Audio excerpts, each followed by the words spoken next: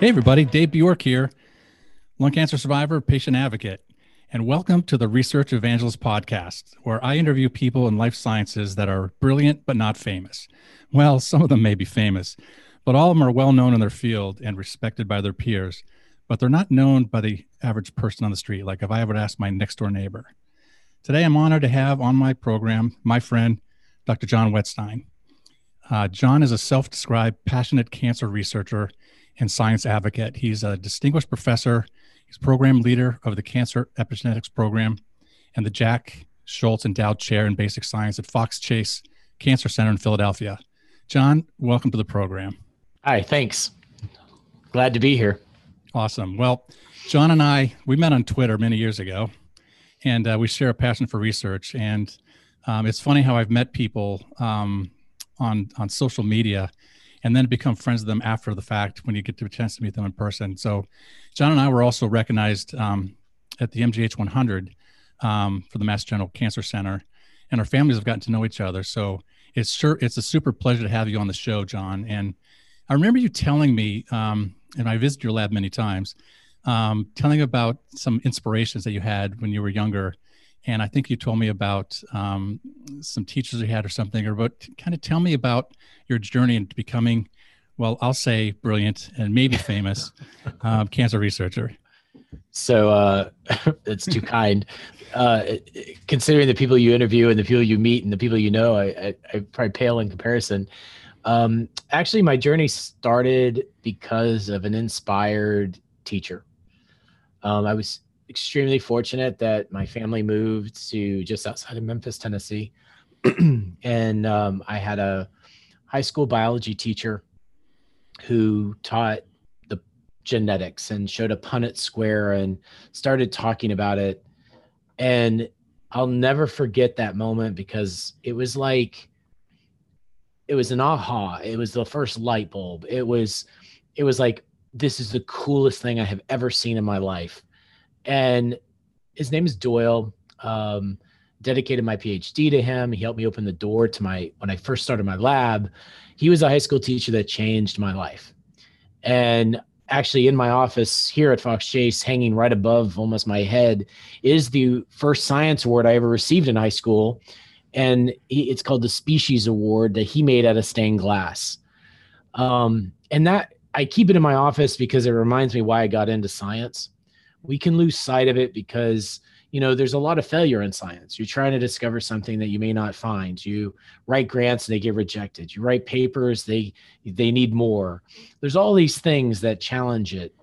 And I keep it in my office to remind me that, when I was about 15 years old, it was that simple, oh my goodness, there's something to be found and I got to go try it, that changed me.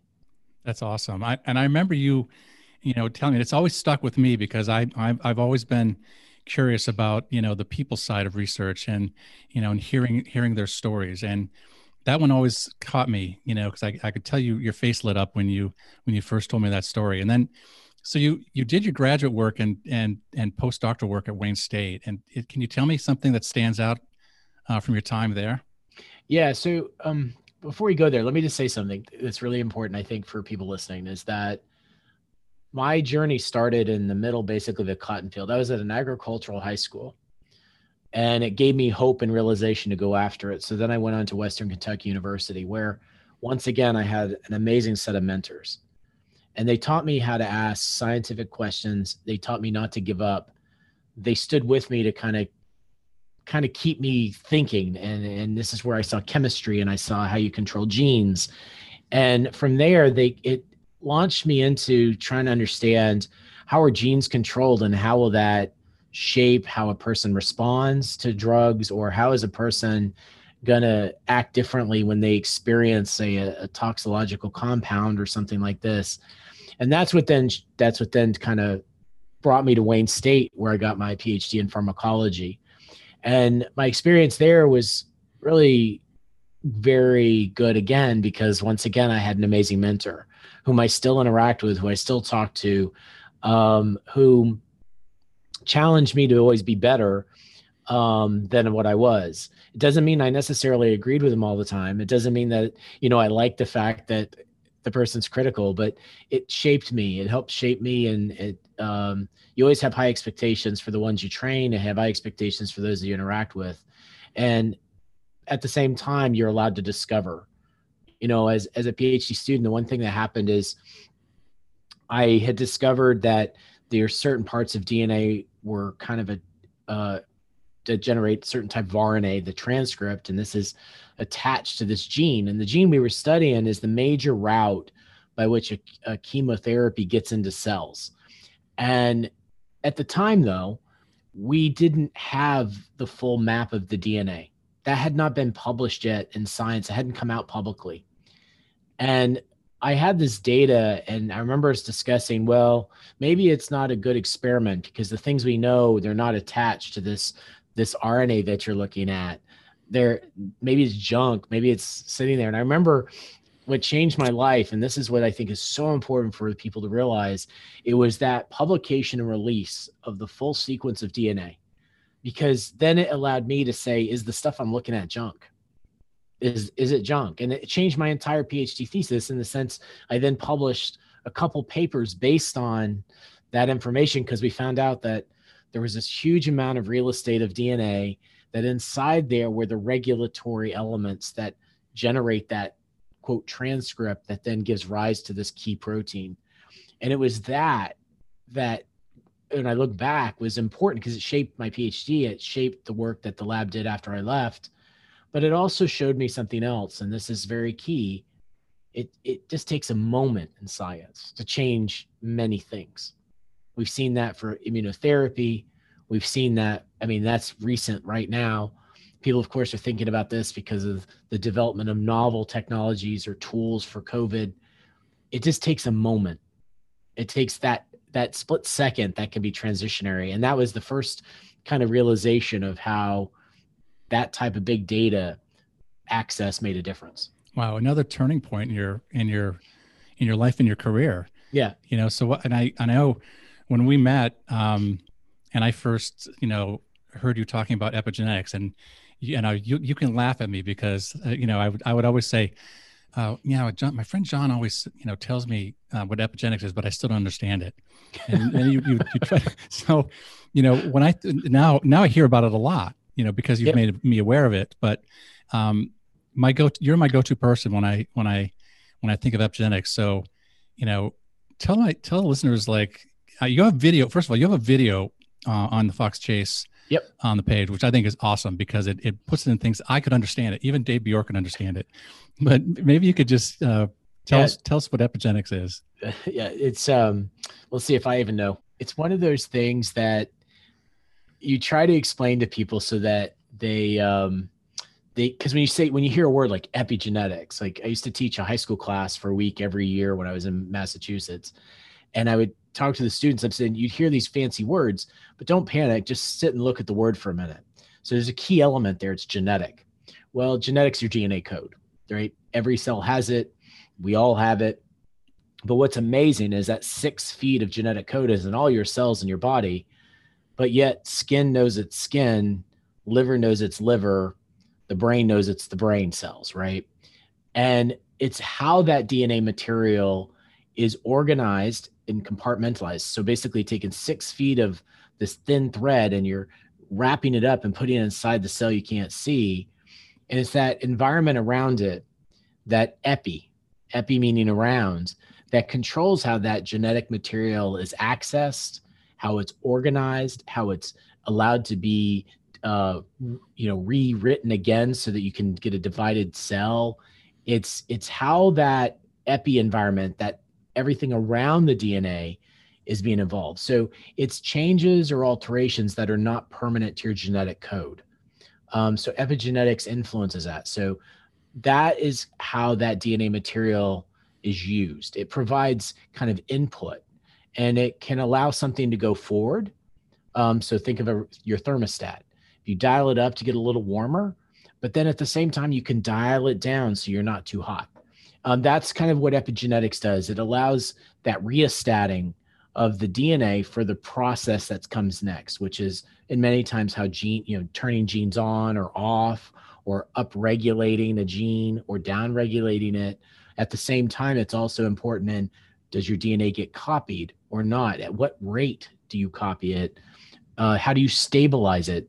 That whole environment, that environment around that DNA is critical for that. Right. And so I'd like to go a little bit deeper in that, because I remember you talking about this regulation of the environment, but are there, kind of bring us to date here on like research projects that you're either working on or you're most proud of, or like what you're excited about. Like, let's keep going with the conversation about your lab. You're unlatching the lid on this whole thing now. So, talking about what I'm excited about in my lab is like, going to a Big Ten football game. So there's many things I'm excited about what we're doing.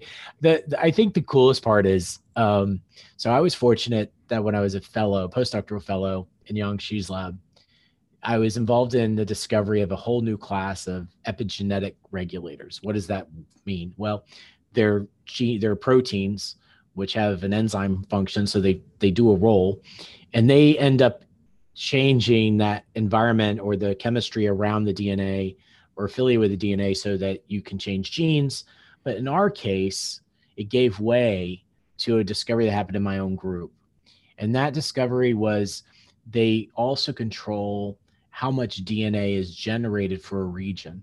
So we all know that in cancer and many other diseases, actually, that you get extra copies of distinct genes. And many of those, when we think of cancer, we think of an oncogene, a gene that would drive cancer, facilitate cancer. And my lab was very fortunate that in discovering these enzymes, we pursued what do they do? And it led us, by having a great group of folks that work with me in my lab, because it's not me, it's a team. Without the lab, you don't have output. It requires everybody. We discovered that this particular set of enzymes, these demethylases, and what their name says is they remove a methyl group. A methyl is a type of it's a chemical modification. It doesn't do a lot. It's kind of, you think of it almost like a period at an end of a sentence. It's important, but it's not too exciting. It's not like the exclamation point. So what happens is these enzymes could change that. When they remove it, what we found is that they would facilitate the ability to amplify, create more DNA in a very distinct set of regions. And those regions are linked to drug resistance across tumor types.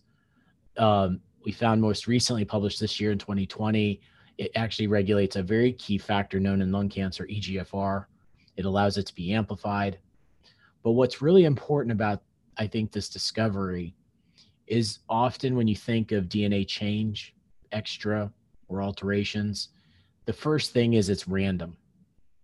And I think the most important thing that drives hope for people is when you realize that something's not random, it's biologically driven. There's a process, because if it's a process and it's a biology, that means you can biomark it. You can look for that factor to be aberrant or different in cancer or disease. It also means you have a drug target. And so what we were able to do in our study, is the most recent one especially, was we're able to demonstrate that the EGFR gene, which is an oncogene, which gets amplified, we could actually control, we could turn it up, we could turn it down by using drugs that target the epigenetic factors, the demethylase that's important in facilitating it, but also the other enzymes, the methylases, the thing that put them there. We could rheostat, we could control that balance. And when you control that balance, you control the amount of copies, and you can actually influence drug response. To me, that was one of the coolest things in my career, because it took earlier discoveries on something that we had a gene, we had an enzyme, a new thing that was really important. There's been a lot of activity. There's, industry has a big investment on targeting these types of targets now, big and small industry. But the ultimate quest is to understand, what do they really do? And now that we found this novel function, the coolest part is it's not just the demethylase anymore. It means now we can uncover more and more factors that control how much DNA is generated from distinct regions that drive cancer or promote resistance But now, instead of not knowing how, we start to see how it happens, which means now we can start to think about drugging those targets. Well, I think that's awesome. That's just so cool because I write about and I talk a lot about precision medicine and lung cancer, and specifically lung cancer, because that's because I'm a survivor. But the fact that there are 7 biomarkers in non-small cell lung cancer now that have targeted therapy. Yep. I think it's amazing. But I think it's important for our listeners to understand that we have great stuff happening in industry, but that doesn't happen without people like you, who make these discoveries. Well, I think that's I think a message that is so important is we are in it together, right? And what I mean by that is the discovery isn't going to necessarily be able to, the person who makes that discovery of a gene or a process doesn't mean they're necessarily going to be able to develop a molecule that will end up helping humankind. You need the partnership. You need the relationship between the scientists, the clinicians, the industry partners, and what you really need to is philanthropic help. Mm-hmm. And if you really think about it, right now in the media, it's really popular, right? Dolly Parton gave $1 million, which ultimately helped facilitate a vaccine for COVID. Philanthropic help matters. If you start to think about it, we're all in it. It also means people like yourself, Dave. The reason that this is so important, the reason that I feel it's so important, is you're bringing a voice for scientists, clinicians, people who want to kind of change the landscape of our knowledge to everybody. So people can hear about it, and then someone at home can hear it and realize, oh, I identify with that. Oh, this is a real person. And you know what? I can make a difference too. How?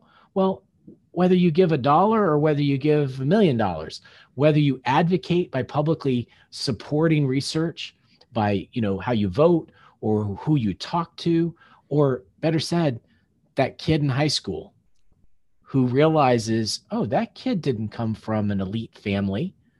He came from a little town outside of Memphis in an agricultural school. And look, he was able to go make discovery that can be pursued at an academic and industry level, and it can leave a landmark, can leave a chapter in a textbook. That message goes at all levels. So we're all in it together, no matter how and what part. We kind of stole one of my lines because I use that phrase a lot, and every, I've started things like the biotech games and other fun projects that I've been involved with, but I often use the word, we're all in this together, yep. And I do believe in that partnership between basic science, academic labs, industry, venture capital, patients. There's this whole ecosystem. You're right on. I mean, that's exactly why I started the podcast, was because I'm shining a light on people in life sciences that are doing great work. Yeah. So, and this actually brings me, you talk about, you open up a, get me started. I rant a lot about how researchers like you, and it wasn't just you, John, you were probably the 20th person that I had come across that said, you spend up to 75% of your time fundraising, writing grants. And that's really something that I'd like to change. I say I'd like to change that paradigm. I'm just one guy, but to your point, tell me about that experience from your perspective, and what needs to change, to get so that you're not spending 75% of your time, writing. Yeah. Again, it's not just you. This is across the board. It's across the board. And of course, I have to preface this with my opinion, of course, in the sense that, and I have always a lot of opinions, but we do scientists spend, and clinical translational scientists spend, anybody in the scientific realm spend a lot of time trying to raise resource, typically most of the time governmental. However, now there's more and more foundations that are really helping in big ways. And there's so many people, so many ideas to fund, and not enough resource to cover it all. So if you think about it, certain funding agencies, when you apply, you might, they may only be able to fund between 7 and say 15% of the grants, right?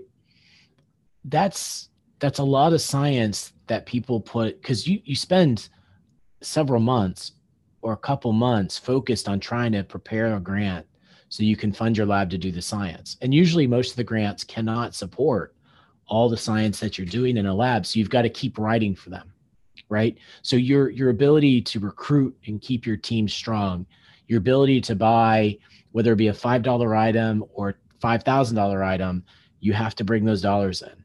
So you are constantly writing and constantly looking to bring those resources in.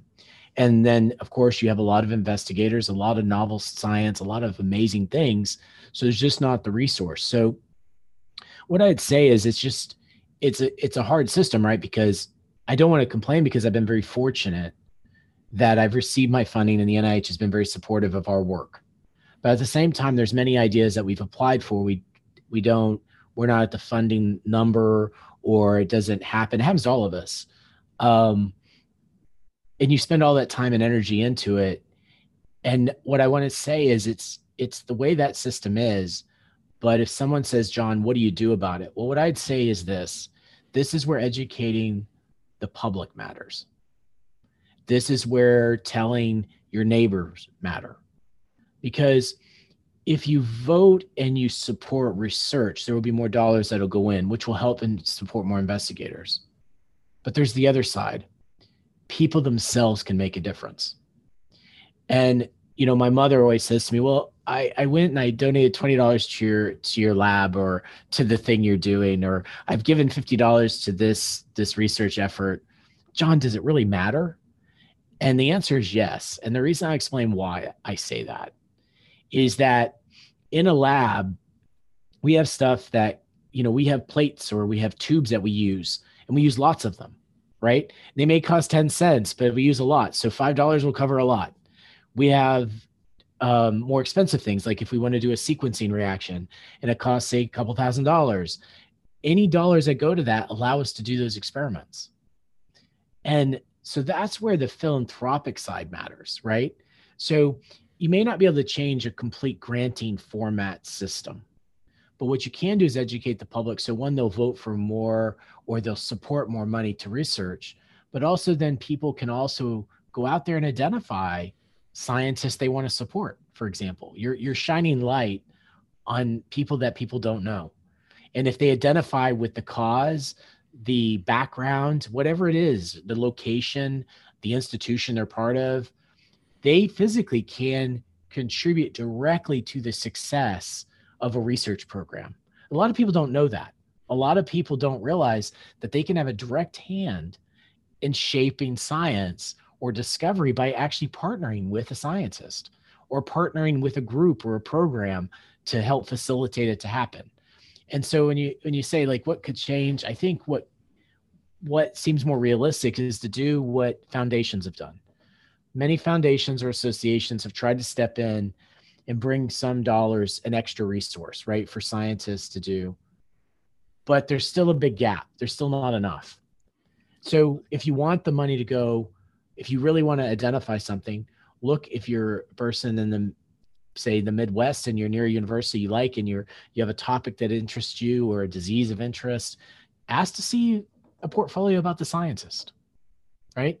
Or email this guy, Dave, and say, hey, I found out about this. Can you direct me? I think that's going to shape it. And that also means that instead of a scientist or person sitting at a computer writing about what they've already done and focusing on trying to justify what they already know they should be doing or is in process, you're actually helping them do it versus continually stress to try to hack it. You're going to facilitate success.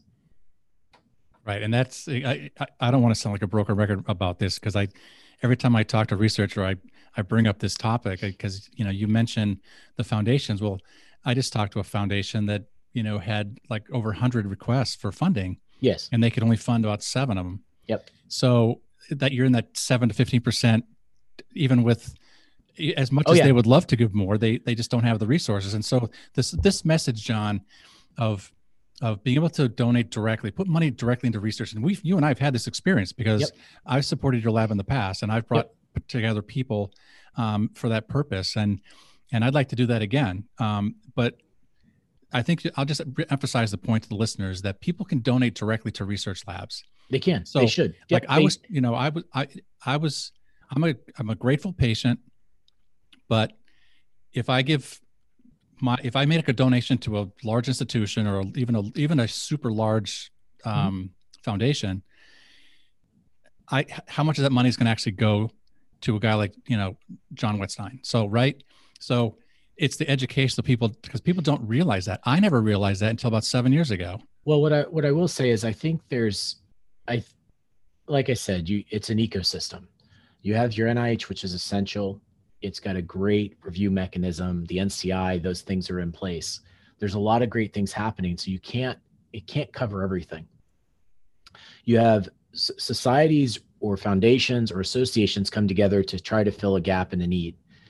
And they're essential because they're adding actually additional resource. But then what I feel is people become very skeptical about, and this is more for the science, because I deal with this, does science really matter? Is it really doing anything? What I try to explain to people is when you start to be skeptical because of where you're giving or fear that you're not going to make an impact with it, what I say is empower yourself to go directly to find, like if there's a scientific thing you're interested in, and maybe you don't even know, maybe you sit home and you're like, I don't know anything about science, but I would love to impact lung cancer. Then what I would say to you is go to a place nearby and say, I'm interested in supporting lung cancer research, or I'm interested in supporting breast, ovarian, neuroblastoma. And what I'd like to do is I want to see what I give into this directly impact the lab or the science. Most places are going to be thrilled to have that interaction. You're going to be able to find those. So what I would say is it's that group of people who are worried it won't make an impact. Instead of worrying about it and not doing it, go find a place, go to a place, build a relationship, and help directly, because you can. And scientists will be thrilled, and you'll be able to give visits to labs and meet the people. You also have to remember, science is not one generation. It's many generations. It's one of the last apprenticeships on planet Earth. You go as a PhD, you go as an undergrad and you learn, or a high school student and you learn. Then you go on and you go to college and you learn the classes and you hopefully do some science. And then you go on to grad school. Grad school, you work in labs, you take the classes, you're still in labs working for a senior investigator. You're trying to learn it. You're working with other people who are the next level, which is postdoc. After you get a PhD, then you go do a postdoc. So now you're learning how to hopefully get enough data and enough science development that you can set up your own lab. And then what do you do then? You train more people if you go the academic route. And then what do? They do like the people that, like the two in particular from my lab that went on to academic labs. I've had others that have gone on to industry and biotech and are senior scientists in that compartment, in that place. So what I'm pointing out is when you support science, or you support a research effort, you're not just supporting it today, because it is a generational impact. And I've seen that firsthand. I've seen it in my work over the last 4 years in Fragile X research. I've seen and met people like you studying Fragile X who have supported young postdocs who then have gone off to, they go from Stanford and then they set up a lab at MIT or vice versa. Yep.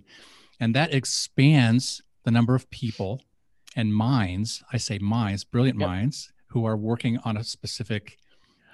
So Dave, the same thing. So if you think, I can give a life example. So when I was a postdoc, we discovered these enzymes.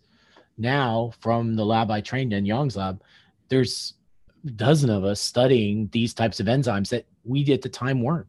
At the same time, labs that were, say, competing on the same topic to make this and made similar discoveries, now they've seeded scientists. So there's a whole collection of people that now work in that.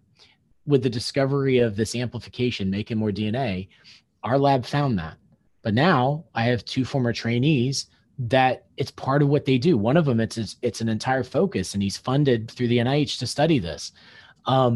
So it is one of those things that it's like the dandelion. Initially, the dandelion's a flower, and it looks like it's by itself, but it's the worst plant on the planet, because as soon as it matures and it gets that little fuzzy top, it blows. And next thing you know, you have 5,000 dandelions. That's science. If you wanted to know the truth, it's a blooming flower that spreads everywhere if allowed to.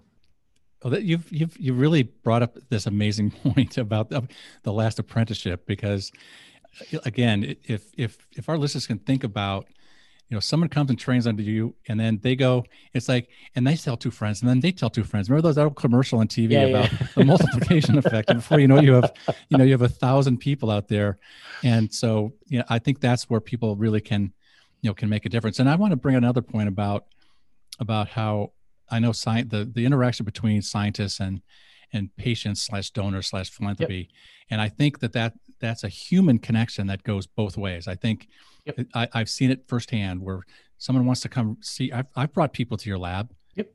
You remember, a couple times. I love to give tours. I know you do. I feel like it's I love to educate people. I love 100%. To, I would, if there's one thing I have is a big bottle of enthusiasm, and I like to share it if I can. And I think it's one of the best things you can actually do for somebody who's not aware or skeptical, is you bring them in and you show them what it really looks like, right? Because it makes it real, right? Because often you see it science fiction on television. You don't understand what's going on in a lab. Like, if you ask the average kid, especially when I teach high school, the first thing I say to the kids is, what do you visualize in your head when you think of a scientist? It's never flattering, by the way. It's not like, sports cars and, the mansion on the, none of that. It's this crazy person with their hair everywhere and, gook coming out of their, just dribbling out of their jacket, or, the 10,000 pens or somebody. It's never flattering.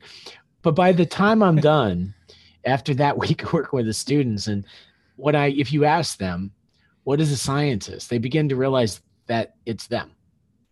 It can be them. It can be anybody. It is not, are you the smartest? I would venture to say for science, it's the person who works the hardest and tries the hardest and thinks. That's science, because you're able to kind of ask things, right? And it doesn't have, the goal is for it not to be known. That's why I tell the students, or I tell trainees, we can be upset about how hard it is to get funding to do your research, but what a blessing to be able to work on something and you could shape tomorrow by the questions you're asking, the experiments you're doing. Of course, if you had more resources, you can do more. Don't get me wrong. You can spread enthusiasm all over the world that way, right? But the truth is, what a really cool career. It's artistic liberty, but with another layer of impact onto humankind, from potentially medicine to technology to the whole range. That's what makes it really fun. So I'd like to now, we've talked about, we're all in this together and teamwork. And I see the teamwork in your lab. You see teamwork with working with some foundations that support, and just industry that you work together and collaborate. Let's talk about Fox Chase Cancer Center. Yeah. And I know you've moved down to Philadelphia, and I went to Penn, so I spent some time down in Philly. But you've told me, in some of our conversations. Was that? Now you're about to get a lot of passion, right? Because my lab moved here last July, and I had started on ahead of time and was learning the new role, because I lead this program and building this kind of cancer epigenetics program here, and we're hiring faculty. But what brought me to Fox Chase is this true team environment. It is not words, it is heart. The clinicians work tightly with us. It has since the inception of this institution. It is a culture that, to be honest with you, the day I mentioned this award I got in high school,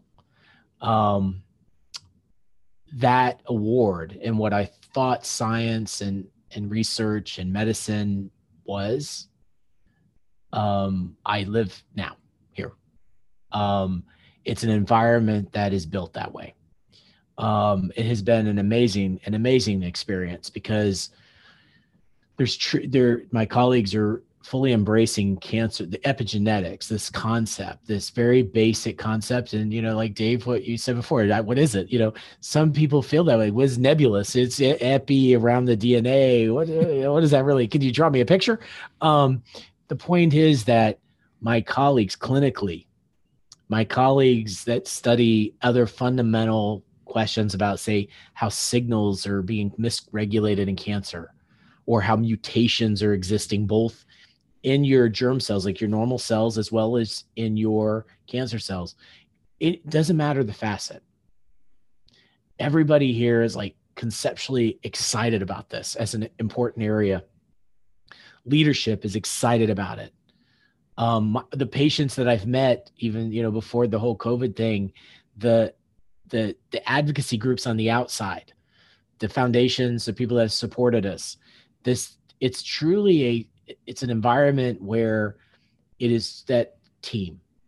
And the special thing about Fox Chase goes back to the fact that it's a very humble place in the middle of the woods. It sits in the middle of this park, and it's not, all these fancy lights and all this. It's about the mission, the person, and the scientist. The building circular, almost, it's not a circle, but it's basically circle. If I keep walking, I'll be in the same spot. But like, you see the patients, you don't forget why you're here. Your trainees don't forget why they're here. The institution is committed to the public and it's committed to it. And so it's allowed us to start converting some of these, what I consider basic findings, into translation, meaning we can now look into tissue samples. We can start thinking about, how would you treat a patient that presented with that genetic or that epigenetic effect?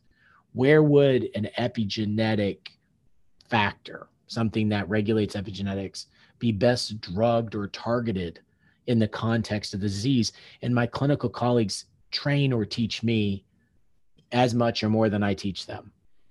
And they also here really cultivate the junior clinicians to really do research. A lot of our clinical trainees are funded, and they're engaging labs, which makes it where it's true bench to bedside.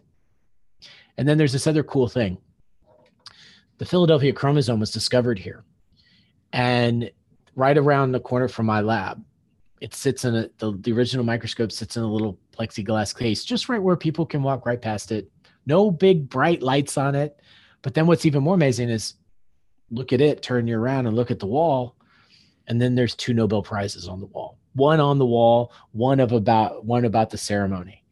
And it's in a little plexiglass case sitting on the wall where anybody can see it. You can touch the plexiglass case. It's kind of crazy to see one sitting right there. And it's a place of fundamental discovery, but we impact patients, and all of it's kind of together. A lot of people think of big medical centers when they think, oh, that makes sense, it's all there.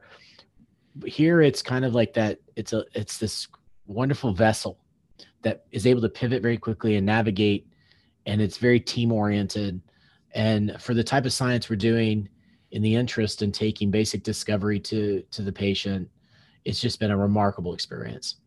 That's so great to hear. And I'm glad you're able to share it with the passion that I heard from you when we've talked about this. I think it's fantastic. So, and by the way, I work with a group of lung cancer advocates, many of them who are still in treatment. And, I just recently met one who's in the Philadelphia area. Yep. Who is getting treatment at Fox Chase Cancer Center. And has told me about her experience. So we may have to have a follow-up conversation. And I think we should. We'll tell you, and maybe we'll even get her on the show. Well, I'll tell you a quick story along that line. Is when I first moved here, my tire was going flat, and I had to go to a big meeting downtown. So I went to a dealership not too far from Fox Chase, And I drove in. I said, I walked in and I said to the gentleman, I'm getting a flat tire. I have a meeting downtown and I work at Fox Chase. And he looked at me and says, well, sir, wait a minute. I said, what do you mean? He goes, Fox Chase. I said, yes. He goes, and they said, Fox Chase, we love Fox Chase.